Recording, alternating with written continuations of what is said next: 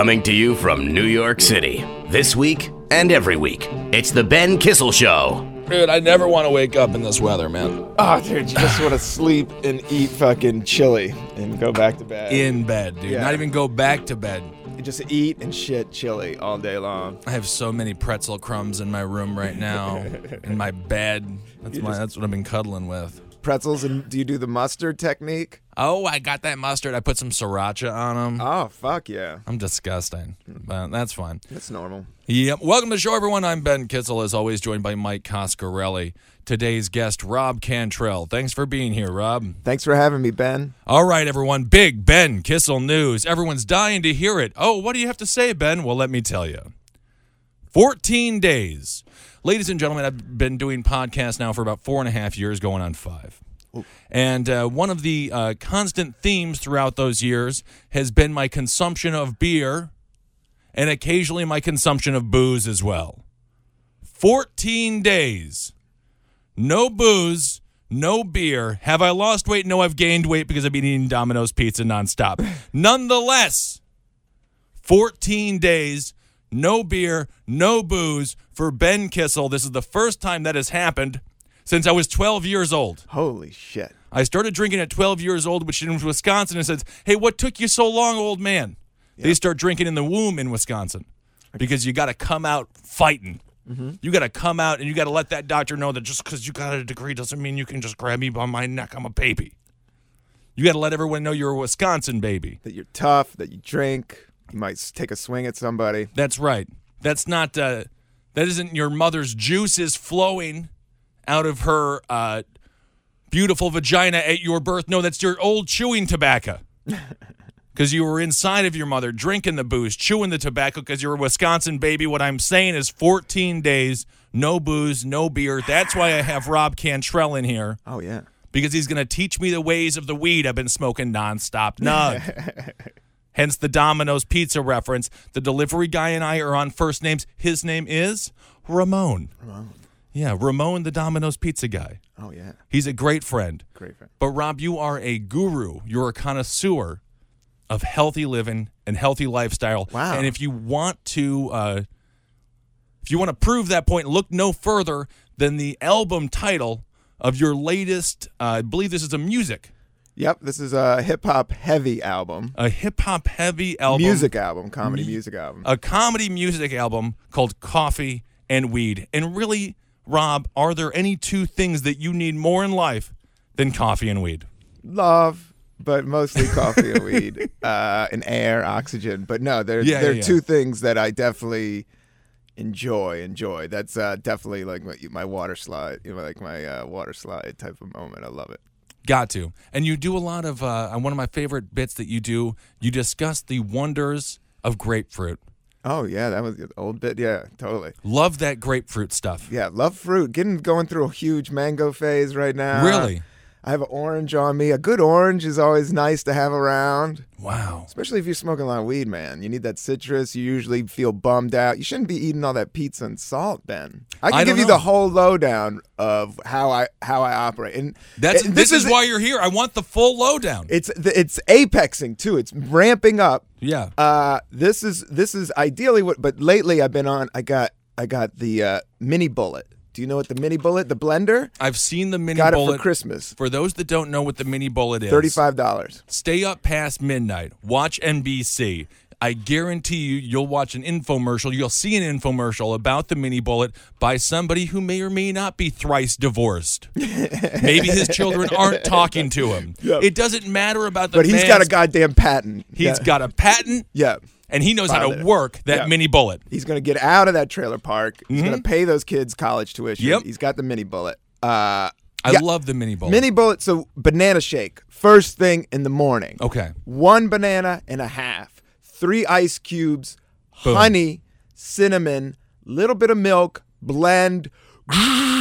Like a milkshake to start your day, but all banana, all ready to go. Banana has good feeling, positive. It has stuff that makes your brain be happy. Bananas do. But can you put hot sauce on it? You can't put hot sauce on it. But you know what's good with hot sauce and also healthy? My breakfast, and I just Instagrammed it this morning because I'm a big hot sauce dude. 2 eggs over hard, grits, no bacon, hot sauce the grits. Hot sauce the eggs. Okay. And then tons of coffee, water. Boom. Boom. All protein. Grits has protein. Protein equals energy.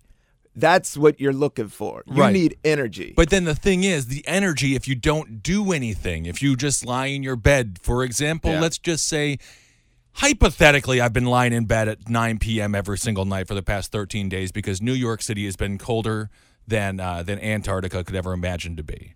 And so I've been hibernating underneath my sheets. After you consume a lot of energy, theoretically, you're supposed to go exercise. Yeah, I'm not. Or you just get really fat. I know you used to be a large person. Now you're so thin and so good looking, so tall. No. Yes, Ben. Your self-image of yourself. I saw you from afar. I was like, who's that handsome young guy? Lean, mean.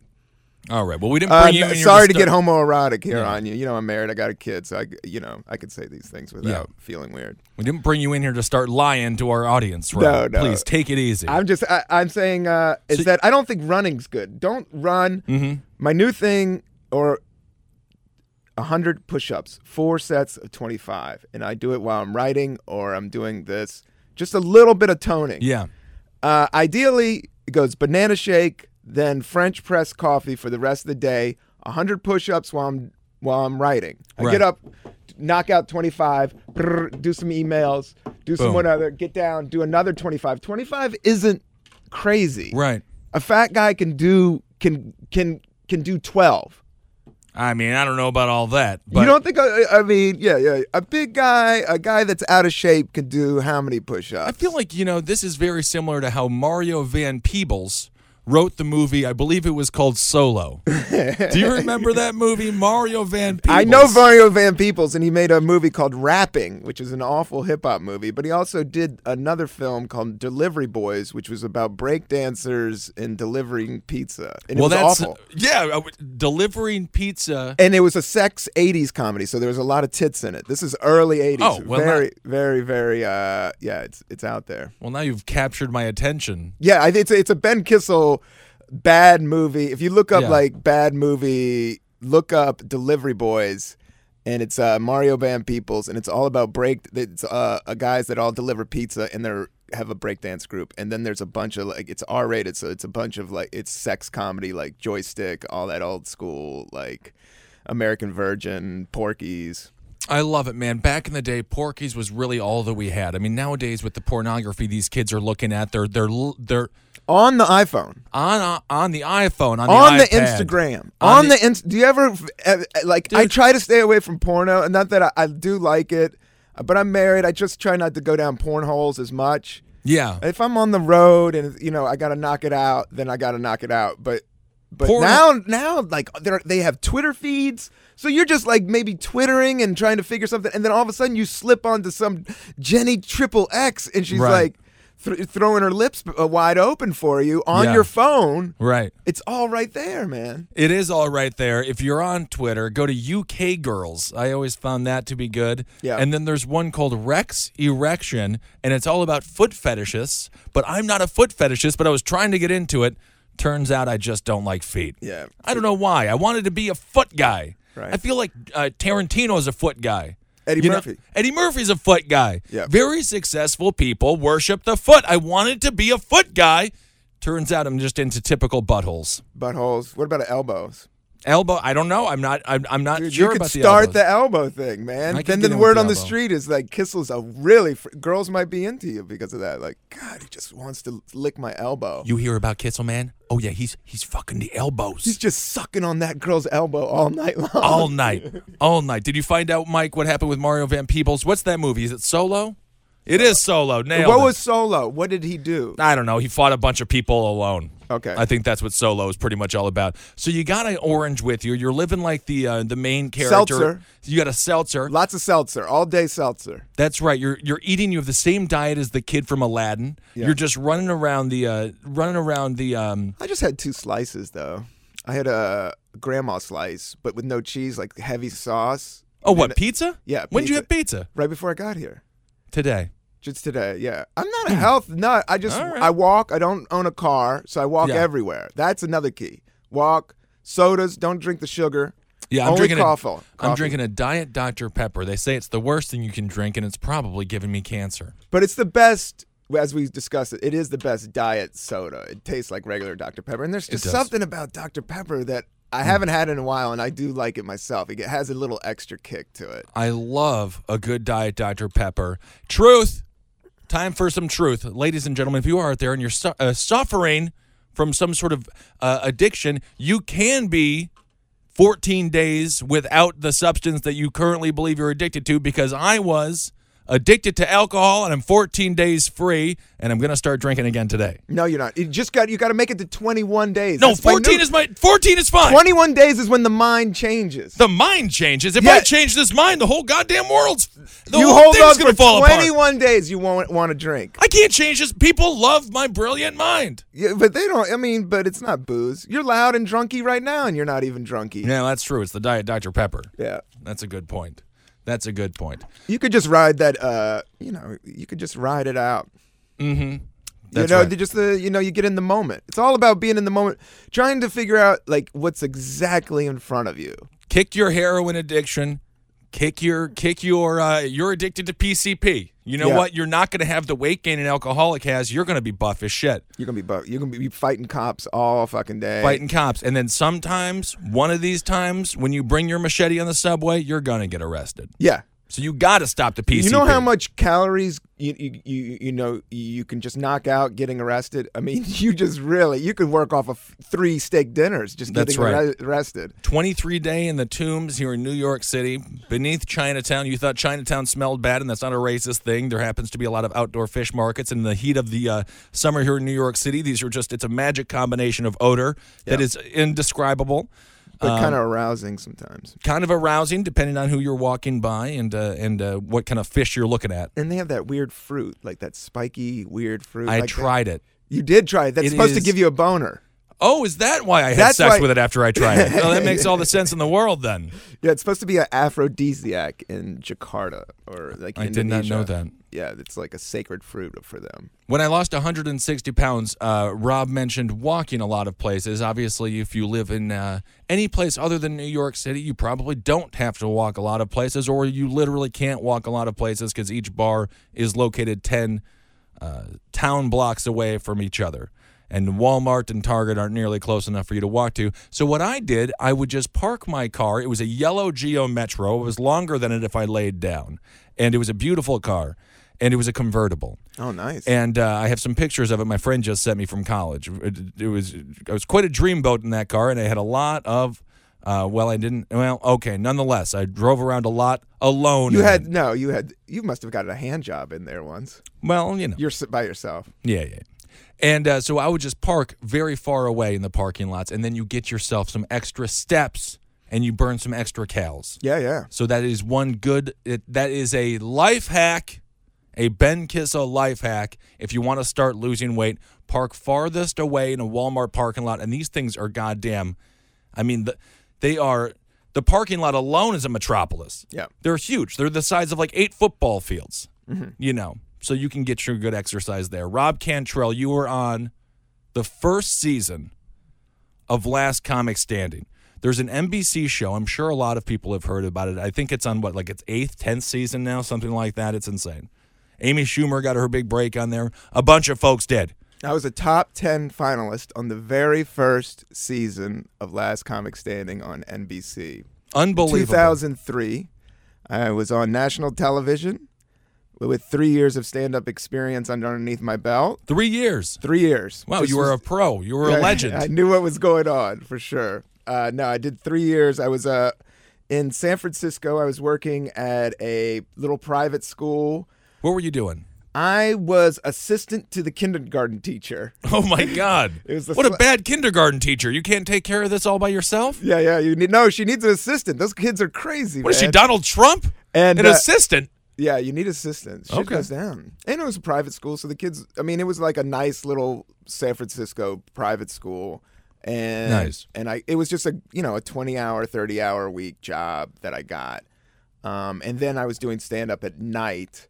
and just cranking it out. And what places around San Francisco? Because I know San Fran has an amazing. I got there in stand-up comedy '99, scene. and that's when definitely when I stopped drinking. Then that's when it was just all coffee, and I learned about stand-up. That's where I did my first open mic. That's where on Market Street, and I realized how hard comedy was. I did well, but I also looked at it. I was like, oh my God. And then I went to the Punchline and saw their showcase night, and I saw Al Madrigal, I saw W. Kamau Bell, I saw Arj Barker, and I was like, holy shit, these guys are so fucking good. And I need to write. I just knew how hard stand-up is. Even before it, like that was kind of my reason. I didn't start doing stand-up till I was 26. Right. So, because a lot of it was like, I just looked at it, I just sensed that it would be just a ass load of work. Right. And it's even more than I ever dreamed it was going to be. Far too much. It's so much work. And the pain is so much more intense than one could imagine. That's you must love being a comedian. You just get up there and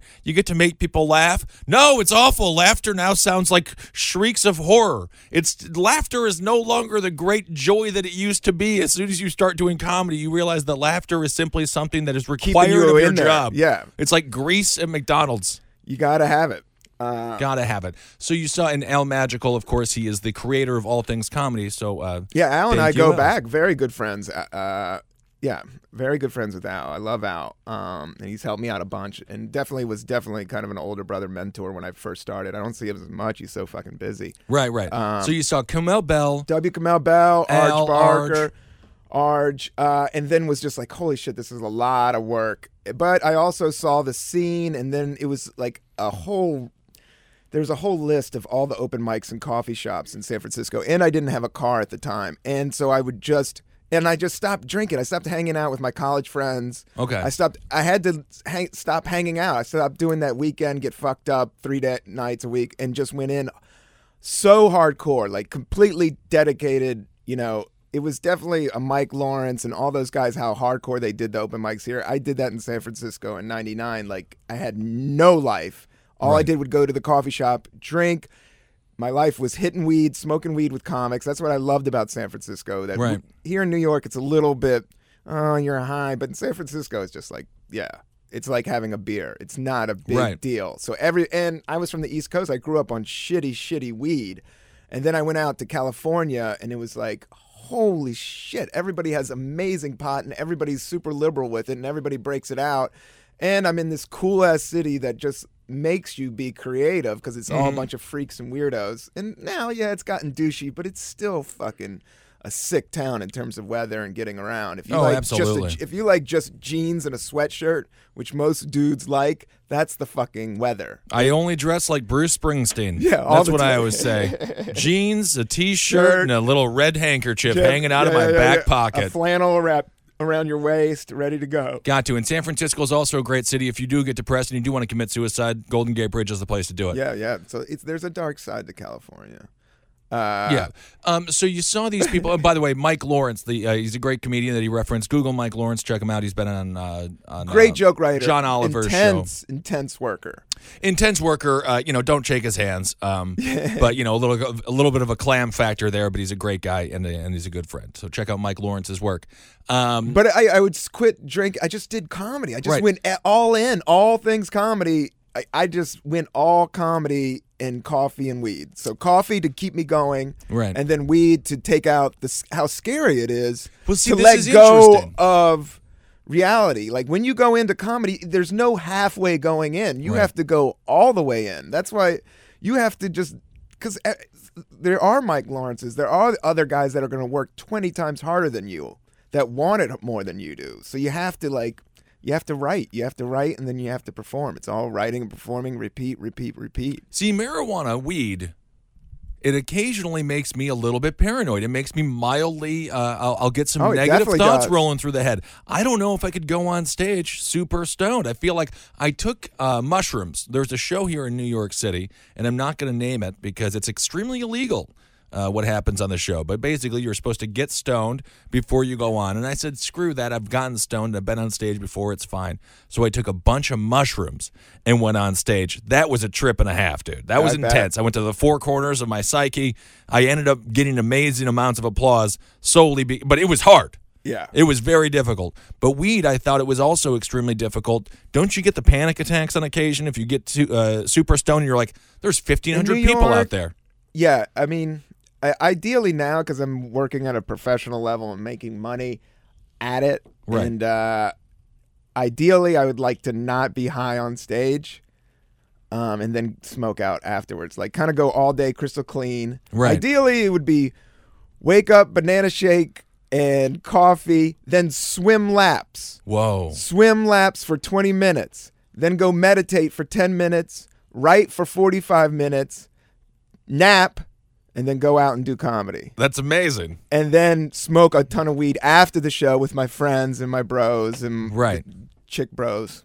Have you had an experience on stage where you just got entirely too baked before, and then as soon as you were up there, like, oh, the lights are bright, I don't want to be here, I'm sweating, I'm melting, and everyone's looking and laughing, or is my zipper down? Yeah, I mean, I always can kind of handle my weed on stage, but I don't kill as hard. I don't have the thirst to hit them right in the fucking nose. Right. Which you kind of have to do in New York because everybody's so goddamn funny. So Yeah. you lose a certain edge, but what you do gain is kind of a play around, which can kind of be nice. You kind of are a little bit more lucid, and I think that's drinkers do the same thing. In the moment. You're a little bit more in the moment.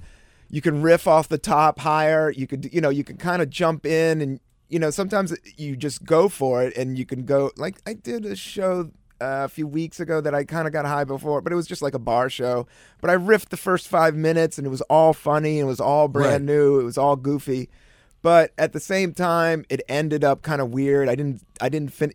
Comedy's just so like you want to start strong, and you gotta kill at the very end. Got to. It doesn't matter how hip the room or how square the room is. They only remember that last fucking joke, which sucks. It's like a horror movie. You Yeah. got to start with a nice scare, then in the middle of the movie you find out, she's the niece of the man who murdered everyone in the clock tower. You can kind of be mediocre in the middle. Right, and then at the end, as long as she murders the dude that it was her uncle, then boom. I'm like, okay, great. It ended with the beheading. I'm totally happy with everything that I just saw, even if the middle 45 minutes were a bunch of nonsense. It's the opposite of a sandwich. Yeah, complete opposite of the sandwich. You want the middle of a sandwich to be good. It doesn't really matter if if it's bread. Yeah, if it's bread, or what kind of wrap it is. Yeah. So you just did comedy for 3 years. You studied all these people. You were all in. And I was were smoking balls weed deep. all you through that. You were smoking weed, and then last comic standing. This idea for a stand-up competition show that had never been done before, and to my knowledge, I don't think there was anything like it. Nothing like before in comedy. I try. People don't understand. Like,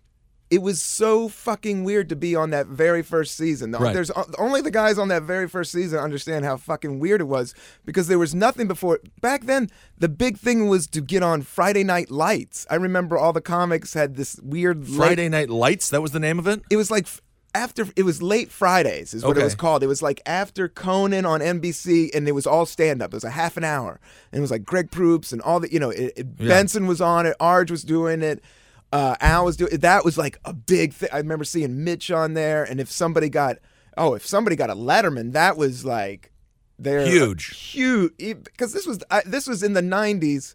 I remember it was 99. So I started right at the end of like when it was really bad. So all those guys before me went through that mid 90s. And people don't understand, like telling somebody you were a stand-up comic in 95 was as cool as telling them you were a cop.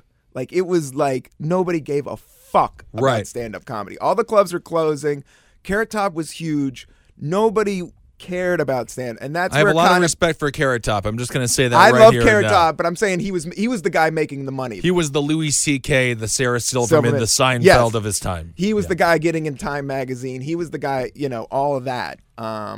So I kind of came from those guys. So then all of a sudden in 2003, this guy Mike Spiegelman, a good friend of mine that I did all the shows with in the Mission, that I did all they were the hipster rooms of San Francisco. And Spiegelman, we were at an open mic called the Brainwash, which was a laundromat, and I was doing my set, and he was like, there's this open audition over at this and it was like a theater place, and you just got to be there at noon and wait in line, and it's just an open audition for a show on NBC, and that's all we knew. Right. And I didn't have to teach that day. for some reason I didn't have to teach. And I remember taking the bus over there, and I just opened for Todd Barry. So I was opening all around the Bay Area in Sacramento and doing one-nighters, but also doing, my life was, I didn't have a girlfriend. I didn't have a social life. I just did stand-up all day. Right. I had the Notebook. I had all that, and watched tapes. I had a VCR in my room. All I had was a Bill Hicks tape and a Richard Pryor tape, and I would just watch those every night. Right. And then I remember I just came back from Sacramento working a whole week with Todd Barry. So I was feeling good about myself. Like I was feeling like I was making money at it. Right. I wasn't a stud at it, but I was one of the local guys that could definitely kill. You were feeling like a professional. I was feeling like it was that first sense of cockiness. I was really, like, now I look back, like I really thought I was the funniest motherfucker in the planet. And you kind of have to have that. Yeah. In the beginning, you're not going to get on stage. You learn down the line, like, oh, everybody's funny in their own way. But in the beginning, it's a pure ego. Like, Got to. Fuck these nerds. I'm funnier than all these motherfuckers. Right. And Well, you have to, because you're also terrible. Yeah, you're terrible. So the first, you're overcompensating for all of this. You have to, and now, of course, you go on stage and you're like, yeah, this is just where I belong. I walk on stage. Yeah, you know, and this is like, it's like the difference between personality, the difference between persona. I don't know if this is everybody's experience, my personal experience, and let me know if it's yours. It begins to just become a very much more of a gray area. I remember going on stage, being off stage before I would go on stage, being super nice, and then go on stage and you feel guarded, and then all of a sudden you come across as an asshole. Yeah. And then you come off stage and everyone's like, where did Nice Ben go? And you'd be like, I don't know. I guess Nice Ben got scared and became Mean Ben. Yeah. I don't know. But as you do it more and more, your actual personality begins to come out on stage. Yes. And so there isn't the big difference between on-stage persona and off-stage persona. Right. I don't know if that's true for you as well. I was kind of the opposite. I'm very introverted off stage. And then on stage is kind of where I can be loud and, hey, fuck you, and be as weird and go off into, I was doing very weird stuff even back then on stage. Right. And it was just kind of a place. Yeah, I thought if you're going to go for it, really go for it. Right. And I still think that. But you're also right. Laughs come when the audience feels comfortable. Well, if they're on tension. So if you're not being yourself, so the easiest way to ease the audience is to be completely yourself, like completely at zero. That's right. And then they're at ease, and then you can just sneak jokes in, and then you get them popping and start small and build them up, build them up, and then you got them going. Right, and make the audience feel as if they're getting a true interpretation of who you are. Yeah. So when I started, no, it wasn't a true. It was just kind of a loud, just desperate 20-something comedy. But I had a few good bangers, as the kids say. That's what they're all saying. That, for 15 minutes, for a good opener, I could open a cold ass room and I could close it and bring the motherfucker on. Right. And that was my specialty. So you're on the bus, you're going to the Last Comic Standing audition, you're going to wait in line. We didn't even know the name of it. I knew it was people from The Daily Show, and it was this guy, Rob Fox, who was a director and producer of the very first Daily Show. And this then is it 2003. was Barry Katz. Okay. Attached to it, and Jay Moore. And then it was somebody from Survivor. It was this weird, so you would read it in the paper when I got the audition, and they said keep on going. I read it like in the trade a Hollywood Reporter, like this new project that got picked up. Right. And it didn't even have the title. And so I got in line, and it was all the local comics. Everybody was there. It was like 100 people, but not as much crazy as now. So it wasn't like a super around the block, but it was out the door and around the thing. Well, what happens now is, from my understanding, and I feel so bad, when I first got here, there was a lot of people I moved up here from Milwaukee, Wisconsin, and I was the only one in my group of comedian friends to move up here. A lot of people come in groups of 5 or 6. Yeah, it was very intimidating. I literally knew nobody and had to work very hard to get to know people, which probably was a benefit at the end of the day. But now, with Last Comic Standing, I don't think it's happening this year. Maybe it is. I'm not sure. But the line that goes around the block, it's a prop. Yeah. These are human props. And people would email me, message me, being like, yo, can I stay at your place in Brooklyn? And of course they could. I'm coming up to audition for Last Comic Standing. I'm going to wait in line. And they would travel around where they would be auditioning, because they were auditioning in Vegas, they were auditioning in LA, and they were auditioning in Chicago and New York. And people would travel around following Last Comic Standing and waiting in line. And of course, they never got seen, because now it's all set up. If your manager and your agent set up a personal private meeting beforehand, and so the line is just a prop. So if you're a comedian looking to do Last Comic Standing, don't wait in line.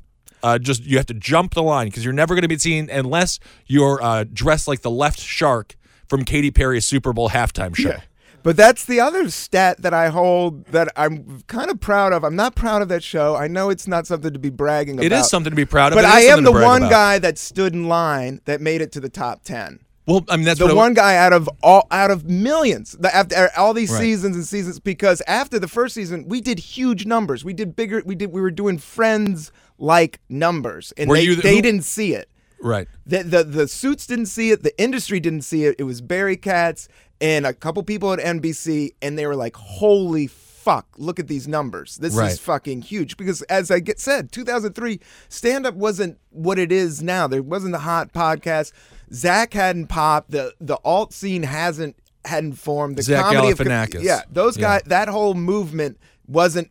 It was definitely happening and cool as hell in the underground, but it wasn't mainstream like it is nowadays. Well, you had the Rafifi days. There was a great bar here in New York City in the East Village show that I got to do a lot. Called Rafifi. It had since closed down because I believe the owner didn't exactly get a liquor license, and the city shut him down for that. Yeah. But some greats came from there. Aziz Ansari, John Mulaney, Nick Kroll, Eugene Merman. Basically everybody who was going to become famous within a decade or so started there at Rafifi. So that was sort of the underground scene. But yeah, like you were saying, 2003, that hadn't burst yet. That hadn't become a mainstream form of comedy yet. No, that hadn't. So it was kind of, I was in this weird little 2003. But we did huge numbers, and all I was saying is, like, then the next year it got even bigger and bigger. Right. So every comic wanted to be on that. Every agent wanted to be on that because Ralphie and Rich and me, I got a ton of work. Like, everybody started working and filling in rooms. Right. So then it was like this mad rush to get on the show. So it was like I was in the middle of this weird 3-card Monty that happened. Yeah. But I made it to number 7 with no agent, no manager, no nothing. And then there was a good, 3 weeks where I was the hottest kid in Hollywood, where my phone just went right. And I mean, you get that first sense of heat and all that stuff. Like, I got a bunch of auditions, and I was still living in San Francisco and still teaching. And then I moved down to LA, and I got an apartment, I got a manager, and started working, and I stayed in LA for a year and a half. But then I was 3 years in. I made it to number 7, and so I didn't make a household super name out of it, and I wasn't really a reality show personality. Right. I was just a good enough comic that had good jokes. I had people remember the surfing joke and then the Bobbert joke, and the surfing joke. I had a good surfing joke that Joe Rogan went nuts for, that loved it, and then I had a couple other pieces, and then I had this big. The guy I had to battle was Ralphie May, and it was like one of the highest rated episodes was our big battle. Ralphie May, an amazing comedian. Amazing comedian, amazing guy. I just worked with him at the Borgata. Ralphie is one of the most successful road comics out there. Oh yeah, that's he's huge. Thing. He'll play any theater. He's not the coolest, it's not the hippest, but he's going to sell out, and he's just crushing it right now. I love it. So the line that you were waiting in to get into the first, unbeknownst to you, Last Comic Standing audition, they actually saw the people that were waiting in that line. Yeah. So it was as authentic as it was ever going to be. Yeah, it was the two guys from Bob and Rob Mark. Yeah, Bob is the two guys from The Tonight Show. Right. And they were in the audience. It was just those two guys. And you would go up, and it was a stage, a theater, and just do your... And I just came from doing a whole week at the Sacramento Punchline, which was... With Todd Barry. With Todd Barry. Right. So when you finally got cast in that, and I know that process I just got passed there. They were like, Rob... Do you want?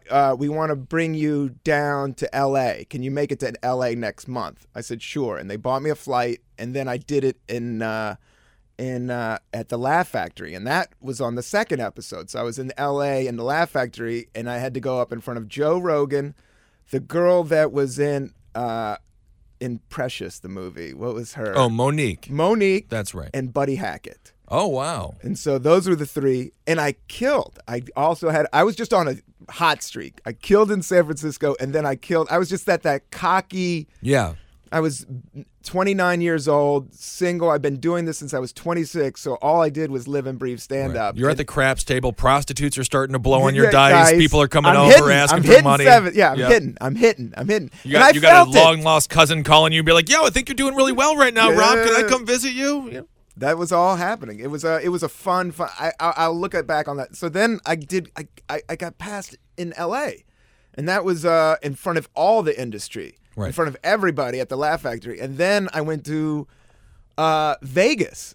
And then we did another one in Vegas, and I killed there. And then I went in. We had to live in a house. We were in a mansion. Well, this is what I want to talk about. That was the whole thing nobody else, all the other seasons never did. That's what I want to talk about. Reality shows. I've worked with a lot of different producers. I've done a lot of different pilots and things like that. And I know reality television, and I know how it's how it manipulates storylines and how it manipulates people's characters and how it can tell any tale. Every single person is every single thing, so you can just exaggerate one person's pettiness, politeness, alcoholism, or douchiness.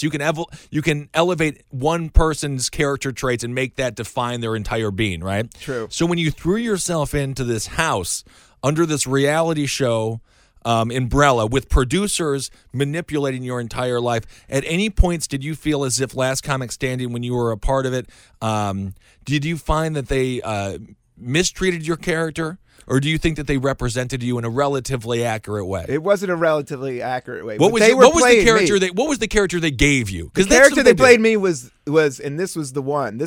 And I didn't play the card correctly. Now that I look back, I remember Ralphie telling me, like, you got to play this card.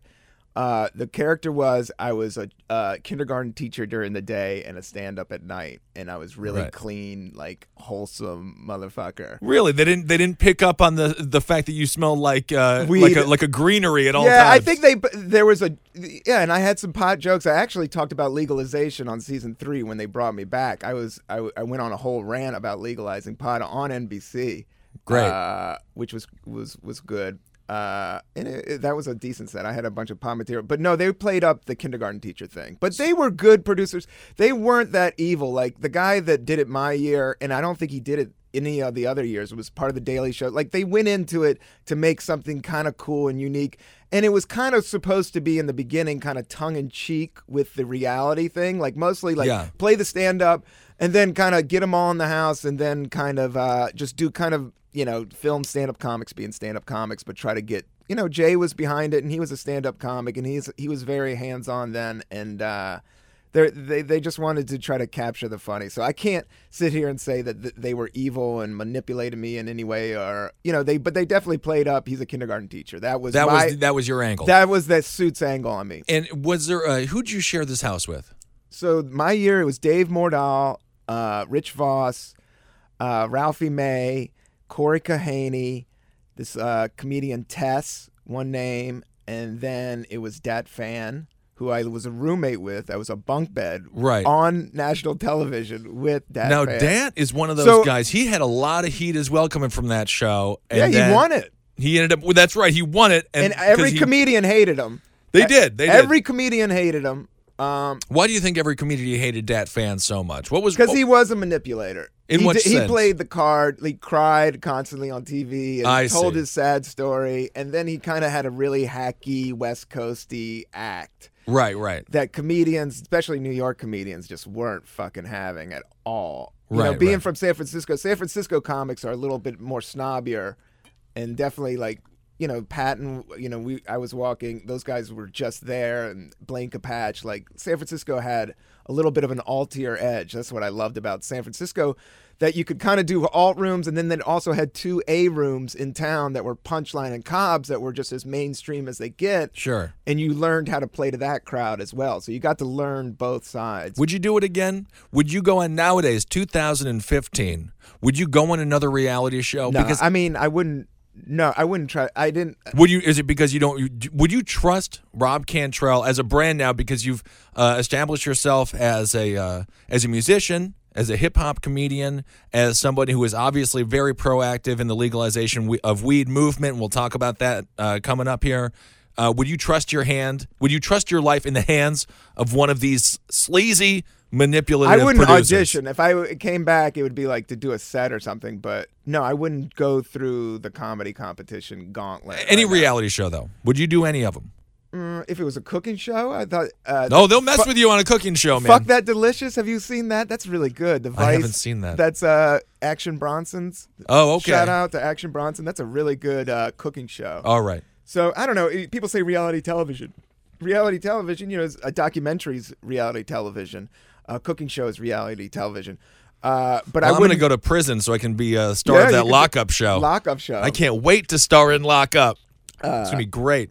I've been in solitary confinement for 18 years. My life is miserable, and my only friend is a fly.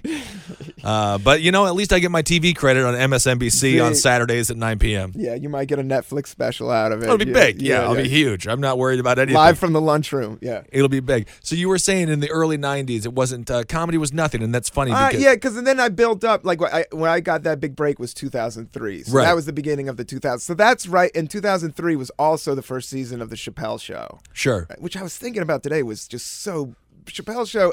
There's all been this hype around SNL, which is awesome, and I love fucking SNL, and I love even the new stuff, and I think it's brilliant. Sure. But that Chappelle Show, in terms of sketch comedy, yeah, they were just hitting the sweet end of the bat. And to do a sports analogy, they were just fucking crushing.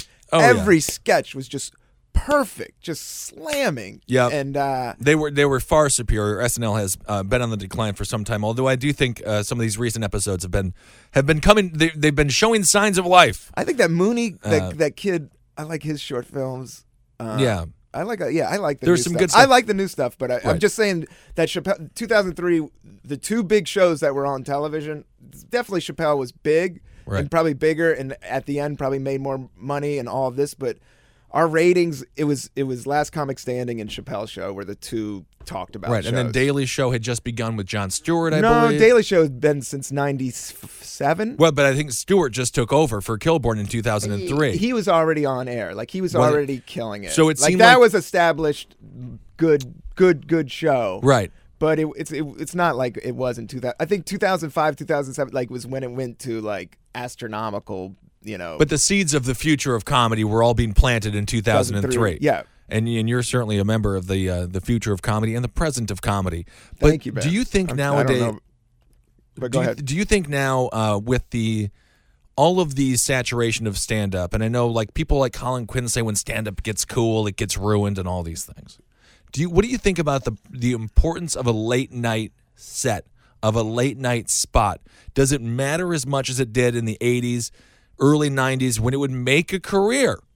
I think anytime you get on television is good. Of course, yeah. That's the thing. And I haven't been on. I got to do. What was it? I got to be on the Colbert Report last year, which was nice.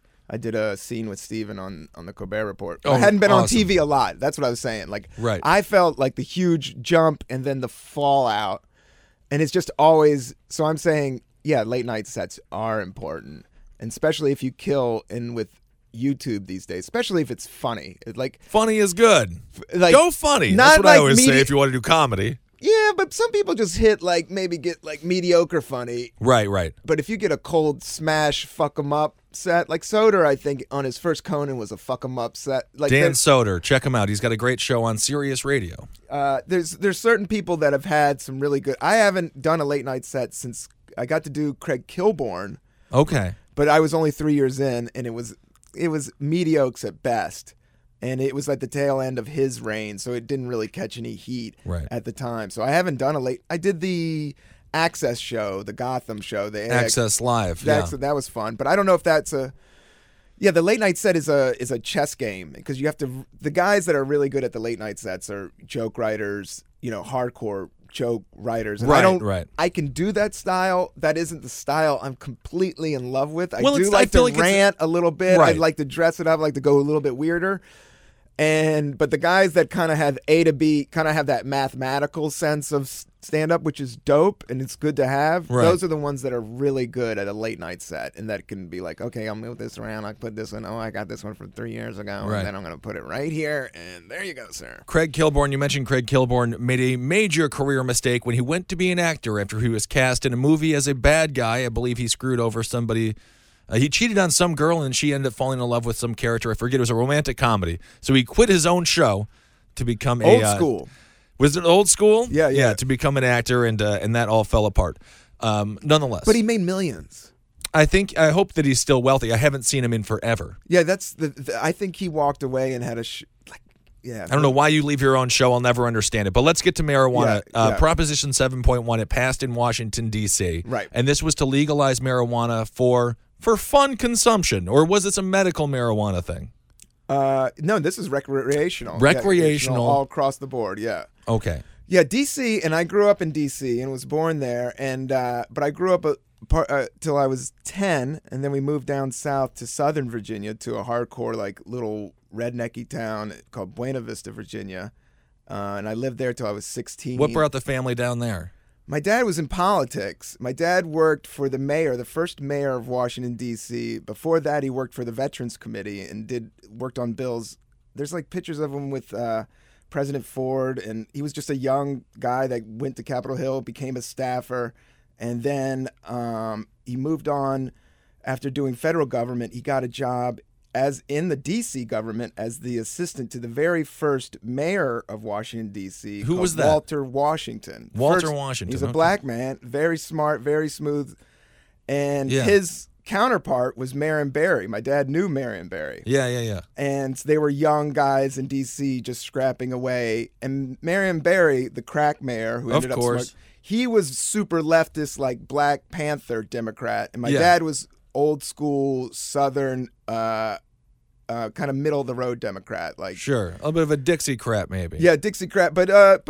But my dad came from a coal mining family. Like his dad was a child worker, never went to college or anything. My dad was a complete badass. Like I look back on, like I will never touch like some of the things that he did. But he passed away when I was 10 years old. When we moved to this town, he got a job at a college, and we lived on campus, and it's called Southern Seminary. It was a 2-year girls' college. But he was that's not a bad place for a 10-year-old boy to be. Speaking of Porky's, that sounds like a storyline that never got made. Yeah, it was pretty. I never got to do my teenage years there, but we lived on campus. We would eat in the mess hall for free. We had a house. My dad had a house for free. But when he died in a car accident suddenly. He died. He fell asleep driving his car. This is a true story. I have a joke on it. It's on my album, but I always would say, my dad passed away when I was 11 years old. Don't get sad. He died in his sleep. The only problem, he was driving a car at the time. Yeah. It's not the best time to fall asleep. My father was a truck driver. He fell asleep at the wheel one time and crashed his truck. And did he die? He didn't die. But he fucked up his truck?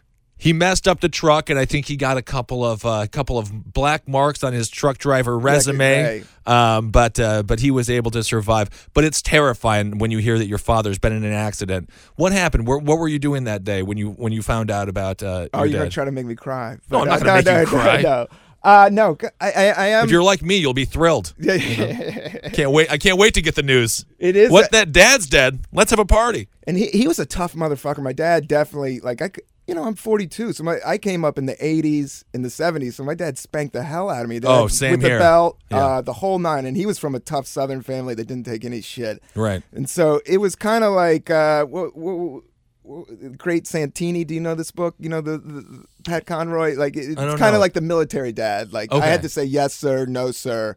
Very strict. I had a complete fear of my father. Like he would completely. Like I had death. If he lost it, he could kill me. Right. Yeah. That type of fear. Like that's how I grew up with my dad. But then he died suddenly, and it was awful. He was going to pick up my brother from sports camp in Virginia Tech, which is in Blacksburg, Virginia, and he was driving an hour. And he got up that morning, and he was just driving to go pick up his son from sports camp, and he fell asleep at the wheel. My mom was home, and it was just me and my mom, and my older sister was doing a exchange. She was in Europe, and my sister's 5 years older. So I was 11, she was 16, my brother's 13. But yeah, I was there in the house when the state troopers came up to tell my mom. Yeah. And that was a rough thing. It's never good. No, it's not. I saw my mom just drop. Like all I saw was the state trooper come and she sensed it, and then they told her, and she just fell on the ground, like just her whole body just went. And she's from Michigan. My mom's Midwest, nice girl. Right. And had me when she was 30. Had me when she was 40. My parents were much older. My parents didn't grow up as 60s or hippie dippies. They grew up 50s. They grew up, definitely a little bit tighter than most parents. Yeah. And but they were cool enough. My mom was an airline stewardess back when they were supposed to be hot. Yeah, yeah. And my yeah. mom, she did date one of the Three Stooges. And she's got some really Which cool one? I don't know. She won't talk about it, but she would hang out with celebrities. Like she was a hot airline steward. She used to live in the Village, and she had a purple Carmagia, like a little car. She was a cool chick, and she still is a cool chick, and she's still alive. And but they told my mom, and and I was 11, and then next door was a family, and it was this wrestling coach that lived there. The wrestling coach of the school called VMI, which is the Virginia Military Institute, which is in... Ooh. Speaking of an intimidating guy, that dude sounds terrifying. He was terrifying. He was 6'2", and he's in the wrestling grappling Hall of Fame. His name is Ike Sherlock. Shout out to Ike Sherlock, and he lives in Kentucky now. I saw him. He came out to a comedy show, and he's great friends. Strong, big, but the only thing is like, I was more scared of my dad than Ike Sherlock. My dad was more intense than Ike. Was kind of like cool and hung out with college kids, and he was like a badass wrestler. Like he went to the Olympics, was just a full on. And his son, I could talk about Jeff Sherlock, was in a band that played with Metallica. They were all speed metal dudes. Oh, awesome! And Jeff was this. He was kind of like, and we lived in this dirty little rednecky town, but I knew Jeff Sherlock, and Jeff had long hair and played in a speed metal band, and he would beat the shit out of rednecks. So rednecks would fuck with me because we were kind of like the preppy family. Right. And Jeff Sherlock, who got his ass kicked by the Wrestling Hall of Fame dude. Right. Jeff Sherlock would whip. I saw him beat up like 3 rednecks in a row, like just went around. Pow, pow, pow. It was just easy. Animal, complete animal. He ended up being a Marine and went to the Afghanistan, and I know he killed people. Like, he has got PTSD. to. Yeah, he was completely didn't do college. He was in a metal band and then went into the Marines. That was that guy. That's the most terrifying dude. Nicest in dude. U.S. history. Yeah. Forget Chris Kyle. Yeah. He was Jeff. Shout out to Jeff Sherlock. He was he's kind of a urban legend in Virginia around that area. Yeah, just that name alone, Sherlock sounds. He always wore tiger camo pants. Always had nunchucks.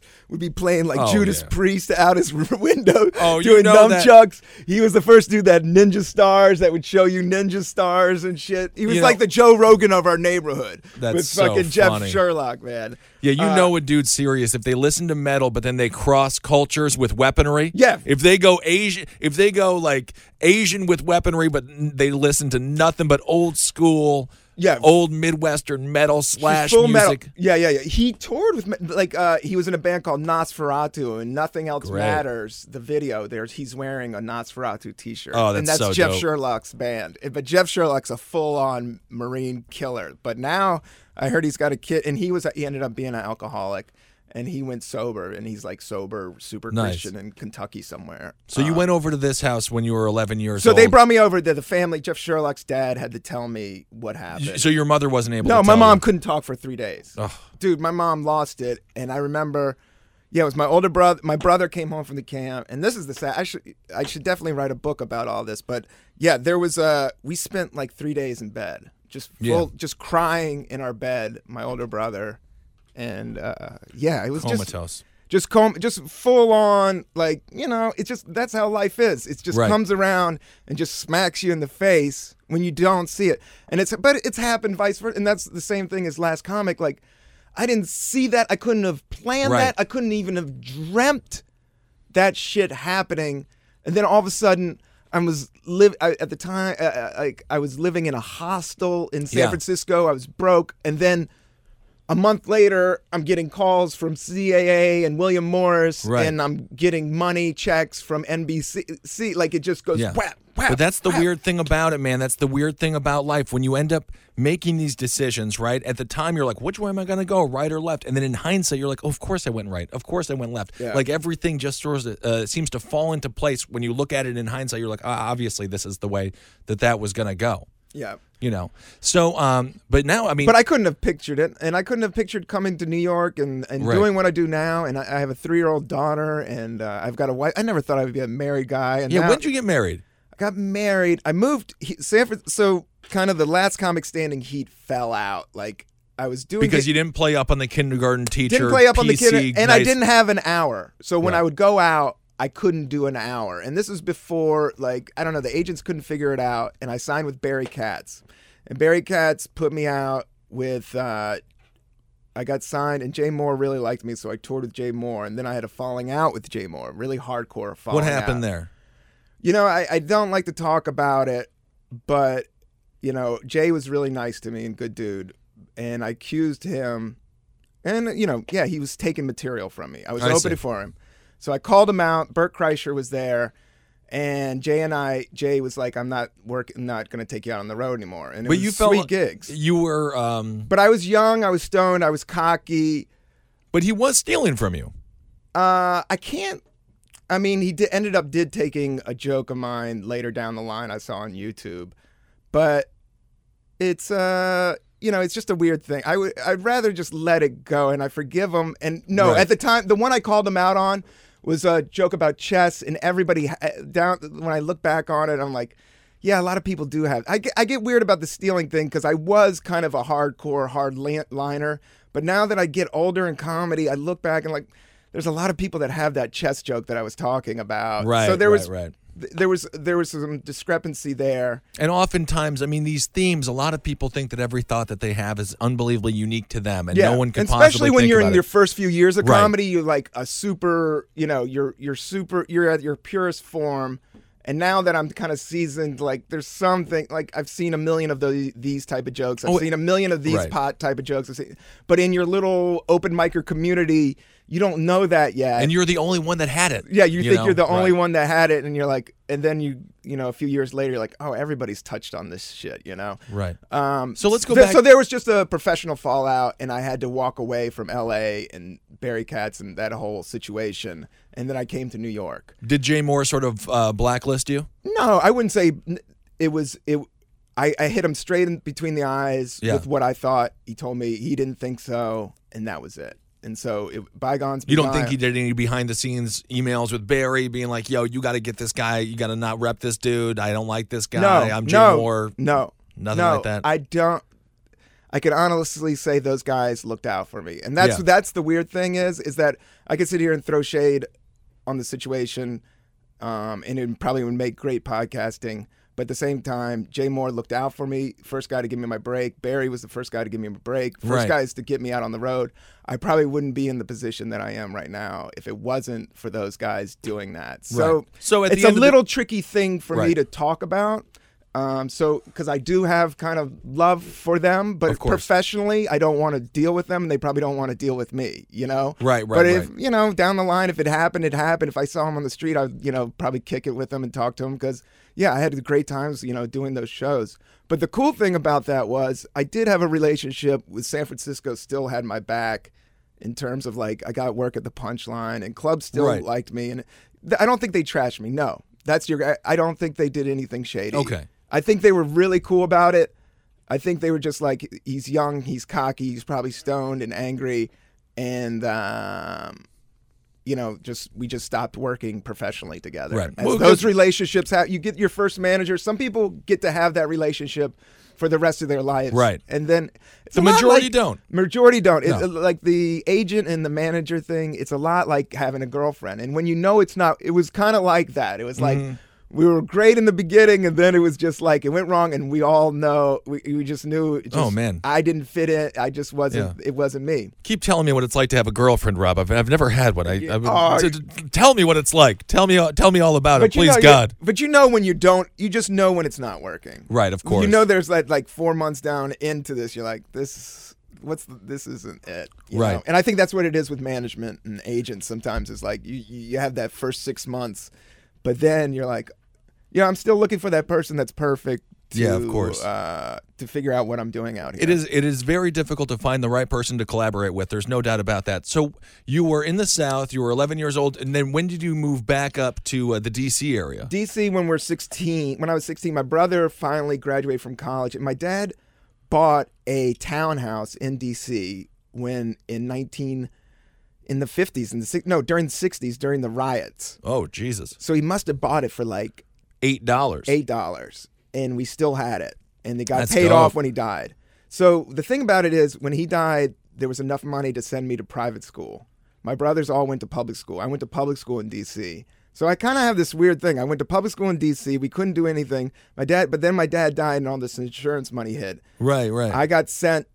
I didn't get sent. I was kind of in this weird rednecky town, and I was getting C's. I was doing terrible. Yeah. And my mom was like, I was dipping Skull, Copenhagen. to, I was yeah. hanging with the wrong crew. And my mom suggested looking at some boarding schools. So I went to a boarding school in Lynchburg, Virginia, a small boarding school there. But we moved back to D.C. that year as well. So Yeah. I would go to school in Virginia, but then come back to D.C. for my summers and breaks or whatever. And then I lived from D.C. from 16 till I was 25. And then I moved to San Francisco. But then Nice. college I did in Ohio. I went to Denison University. What'd you get your degree in college? English. Very good. So creative writing. So I was always a good creative writer. Yeah. In high school, that's how I got into college. Like I would do C's, but in English class, I could write essays. I was a good writer. And to teach, I had Mr. Hopkins, I got to look back, and I was terrible speller. It was before like supercomputers around to do spell checks, but he loved my stories. I could write, and he would give me straight A's. Like this one teacher. And he was like the biggest badass in this little private school, and definitely had some clout to get me into college. Man, I wish I knew now. I wish I knew what the future was going to be in 1995 when I was failing spelling class. Mrs. Marciniak giving me C's, D's, F's. And who gives a shit? Who gives a shit? They would give me so much shits, call me half dyslexic, and ridiculous. And now everything's spell check. Autocorrect on your phone right now. I can write Jesus. stuff. Google. I'm livid. I'm livid over the terrible grades I got. And then just whippings from your pops or yells or all that shit. Oh, my Christ. It was awful. Awful. So what do you think? Let's talk a little bit about marijuana legalization. This is obviously one of your celebrity projects. Yeah, I would say, so legalization, just being in San Francisco and California, how liberal it was, definitely I stopped drinking. Yeah. And I made this conscious, and drinking's really expensive too. Drinking, if you're going to go out and get shit-faced at a bar, what's that? $50. $50 easy. Yeah. Or if you're being a good guy, hey, I get the round, you get the next round. Those rounds add up. Those rounds, if you do 2 rounds, that's $60. That's $60. Yep. You want to hit you got to hit the bartender. You want to be friends with the bartender. Oh, absolutely. And it's only good karma to tip. Life is giving. So you got to tip that dude. Mm-hmm. So it ends up being, whereas a bag of pot in California, I can get a bag of pot for $30, and with a one hitter, I can survive for 4 weeks. Right. And everybody else has pot. Colorado's making bank money. They made $610 million last year. They're Isn't that projected amazing? to make $700 million this year. So next year, they're in tax revenue alone, they're going to make $98 million. How long do you think it is before? Obviously, D.C. passed it, but now the feds are getting involved. How long do you think it's going to be before all 50 states, the entire union, is pro-marijuana for recreational use? I don't know. That's going to be a little bit tricky, but but these farm states, man, these rednecks I think with love the money, weed. I know everybody smokes weed. Everybody. That's the thing. But everybody has. The thing is, once you start having kids and everything else, and jobs, dude, I wish and mortgages, yeah, all that stuff is responsibility. Like it's cool to smoke weed when you don't have any kids. You're sick. Yeah, but you should be firing up all day, every day, all day long, dude. All I do is smoke weed. Yeah. So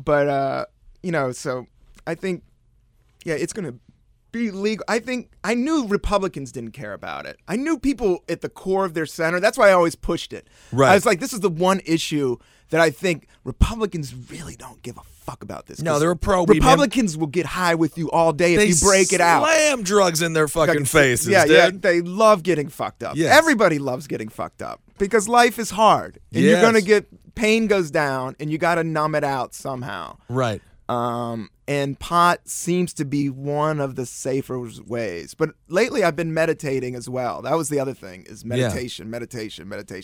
I don't think wake and bake all day, every day is that good for you. No, it's not going to help out. For me, it would be meditate and swim in the morning. And then after my set is done, to bro out, smoke weed. Right. So now or go see a movie and smoke weed with friends.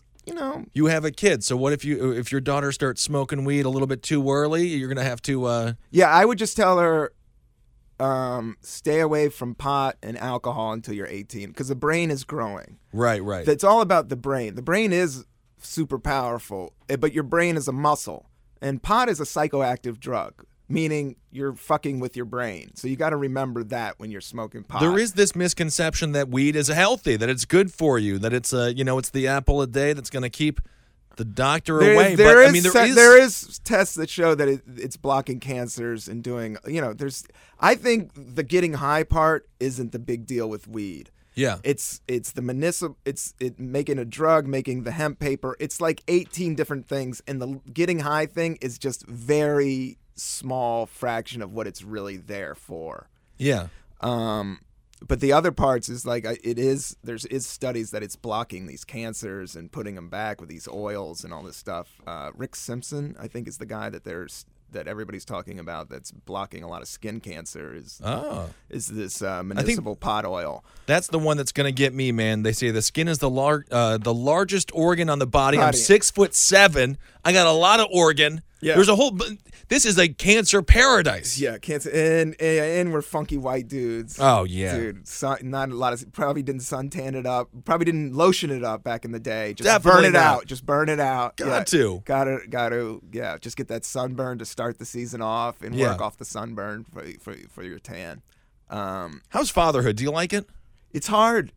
I love it. I mean, I love my daughter is the coolest. When I say the coolest, my favorite thing in the world, and just a good. I could tell already at 3.5. Like, she's my favorite person. She's not even ripping beyond heads my off. wife. Yeah, she is crazy, and she's me. She's me. She's part me. So that's yeah. I see what's going on with her. I see. I see it's as mind expanding as acid or drugs is having kids, but there's also, you don't have to. I also want to say that to my single friends. Also, I also think, like, if you don't want to, don't do it, and you can live a very fulfilled life without having kids. Right. But at the same time, for me, it's harder to be a douchebag when you're a dad. Oh, totally. The douchebag, being the single dude, especially a dude with money and success and fame, that douchebag swing that happens. Right. You've got to watch that. And having kids, you can't be a fucking. You can, but if you're cheating on your wife with your kid, I don't know what kind of. You're fucking even super douchebag. I don't know. I don't want to judge anybody because I don't know what. No, definitely. There's you have an elevated status. I look at you differently because I know that you have a kid. Yeah. You know what I'm saying? I look at you with a more, I assume you have more wisdom, more knowledge, more life experience than I have or anybody has that doesn't have a kid. Well, it's a lot like every phase in life. I remember graduating from college, and I had no idea what I wanted to do. And that's when I almost had a mental break. Like, I was just so scared to getting a job and figuring out what I wanted to do. I remember that intense fear. Then you figure it out. Yeah, I got a job right out of college. I was freaked out. Yeah. And I wasn't, there was only enough money to get me through college. I didn't have a trust fund or anything like that, but I went to school with trust fund kids. Right. So they're all going off to Colorado. I'd been waiting tables since I was 16. I went back to waiting tables, and then I got a job as a salesman from a friend from college. I was doing dreams come true, man. I was headhunting. I was doing 100 cold calls a day in Reston, Virginia. I would drive from D.C. I would be in traffic all day for 3.5 years. That's what made me break. I had to wear a starch suit, had a company car, my goodness. cold calling all day long till like 7 to make. I didn't make $50,000 like that year, but it was all commission. It was that sales. Hump it, and then the weekends I would just get drunk, and then I would just look at myself in the mirror like, what the fuck am I doing? Right. And I always wanted to do stand-up. I remember cutting out, the first book I ever did a book report on was Wired by John Belushi. Yeah. I knew all those I love Saturday Night Live, and I knew all of Eddie Murphy, knew Richard Pryor albums back and forth. Always loved, I wouldn't say I was the funniest guy in school, but I was the second funny guy. Were you worried when you had the kid? Were you guys planning on having the kid, or was it sort of a happy accident?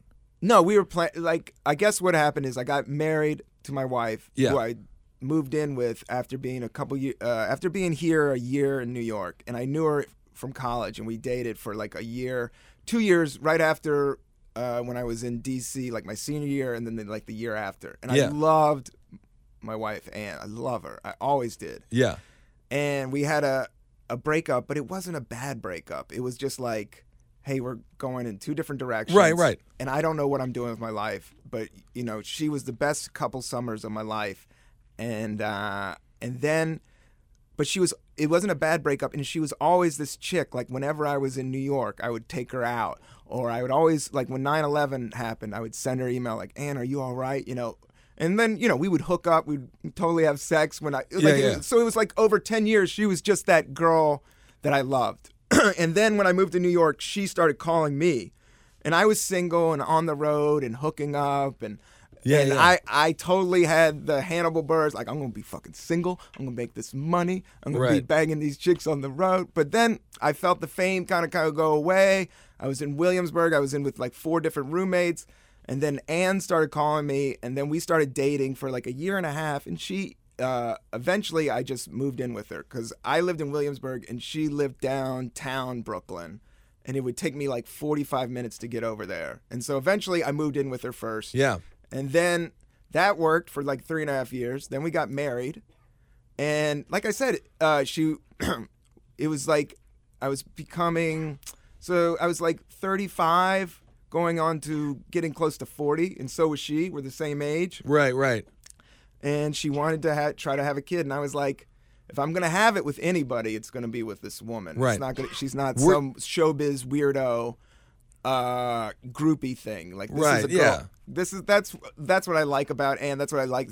I do have a life outside of show business. It's like I have my stand-up thing, I have my crew, but when Ann my wife doesn't even smoke pot. She's got her shit together. She's one of the smartest, coolest girls. Not into the entertainment industry at all. Were you worried when you had the kid you were going to have to change your career? Yeah, I still am. I haven't made it all the way. You know, I'm still grinding and doing gigs. So yeah, there's always that, and that fear is good. It's over the last few years, you know, it's pushed me to, you know, I did some warm up for The Daily Show. I got on Colbert. I did acts. It's definitely, and this was all without an agent. Right. And then I did stuff with the marijuana logs, and I've written. So the pressure has kind of pushed me in a new direction, kind of to completely rebuild myself after reality television. Right. Because you want your daughter to be proud of you. I want my daughter to be proud of me. Do you instill the same fear in her that your father instilled in you? No, I don't. Yeah, I don't. I don't.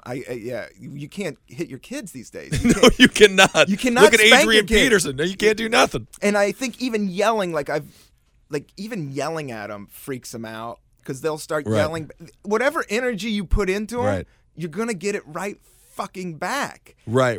I agree. It's like this weird echo thing. So if you're gonna be like, you listen to me, and she's gonna go, you listen to me. She's gonna do it right back to you when she's frustrated. How about, last question. We got to get out of here. Yeah, we can. But it is interesting, just having a daughter and how that would change your perspective on feminism. But even women in comedy, this debate goes on. And me personally, I think it's harder. Women should be in comedy. Women are very funny. Very funny. So I don't. And very so I smart. wish that everyone just get over whatever the hiccup is. Go out there, be funny, work hard, and you'll succeed regardless of orientation, race, gender, or whatever. It's just telling jokes at the end of the day. But did you find that you have been more aware of problems that face the female community? Are you more like, because I would be on not pins and needles, but I would definitely be like much more about the observant. Slender Man? Have you been reading about Slender Man and the chicks stabbing each other? There's a great story that Rob just brought out. Slenderman. Slenderman. As it was said on the news, someone said, these kids like Slenderman. So apparently they thought the fellow was Jewish. But it's Slenderman. And these two girls, they were 12 years old. They're in Wisconsin, actually, my home state. Big shout out there. Yeah. They brought a friend out to the woods. They stabbed her multiple times because they believe Slenderman wanted them to do so. The girl ended up surviving. They're on trial right now, currently being charged as adults, which I think is completely insane because by the fact that they thought Slenderman was real, it means their minds are as juvenile as a mind can possibly be. That's what I mean as a kid's brain. So when you're yelling at them, they just got like acorn little brains. They can talk and have emotions and shit. But so you hear these reality stories. They're in a fucking trippy world right now. All kids. I mean, I read those news stories about this Slender Man case, and I'm sort of like intrigued, interested, and I hope these kids don't get tried as adults. I hope they just get, the education that they need, and their brains are going to grow out of believing in Slender Man. Trust me on that. But now that you have a daughter, you have to be like, oh, shit. What if my daughter takes her friend out to the woods, or she's the victim, or she is the perpetrator, and starts stabbing her multiple times? How do I make my daughter not do that? I know. It's I don't know. You just have to have faith and love and life, but shit goes down. I also know that shit goes down. So there's always that card that comes over, but you can't be afraid of it, or you can't hide away from it. You just have to be cool and confident and move forward. And yeah, it's just like graduating from college. When you have a kid, and you just fucking deal with it. It's life. If your dad dies, you fucking just deal. You get handed a card. I listened to the Jermaine Fowler podcast from last week. I mean, everybody gets dealt cards, and everybody's going to get some shit hands and everybody's going to get some good hands, which is what you make of it. But no, I'm completely frightened. But at the same time, I asked my daughter, what makes a good papa? And she goes, love. So I think if you just love your kid, man, I think the thing is I got to provide. So that's scary, and money and all that. But that's just a part of life's gig. But, if you just fucking love your kid and talk to him, it's right. And because I don't know how long I'm going to be on this earth. Right. So with all that weed, you never know. But I could live forever. I don't know. With all that weed, you never know. The jury's still out on weed. You could live another 150 years, or you're going to die tomorrow due to weed-related incidents. I think it cuts down on the stress. I mean, it does provide stress. It's tricky, but I think it is. You use it as a tool. It's not the end all or whatever, and it's not the only tool that's out there. Right.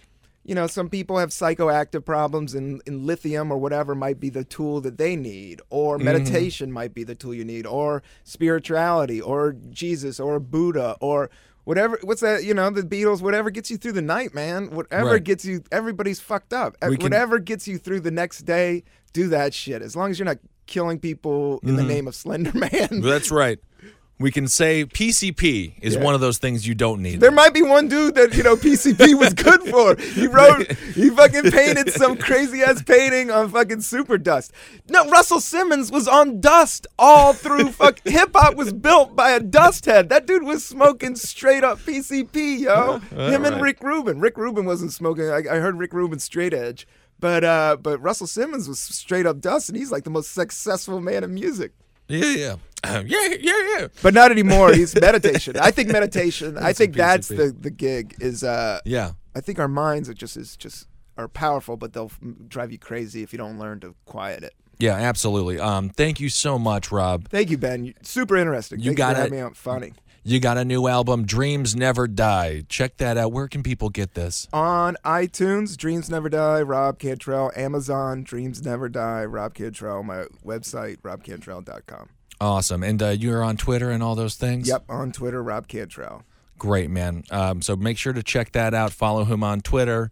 Mike Coscarelli, check him out on Twitter. Make sure to listen to his great podcast, Social Villains. And then, of course, go to Cave Comedy Radio. Check out Roundtable of Gentlemen, last podcast on the left, and Abe Lincoln's Top Hat as well.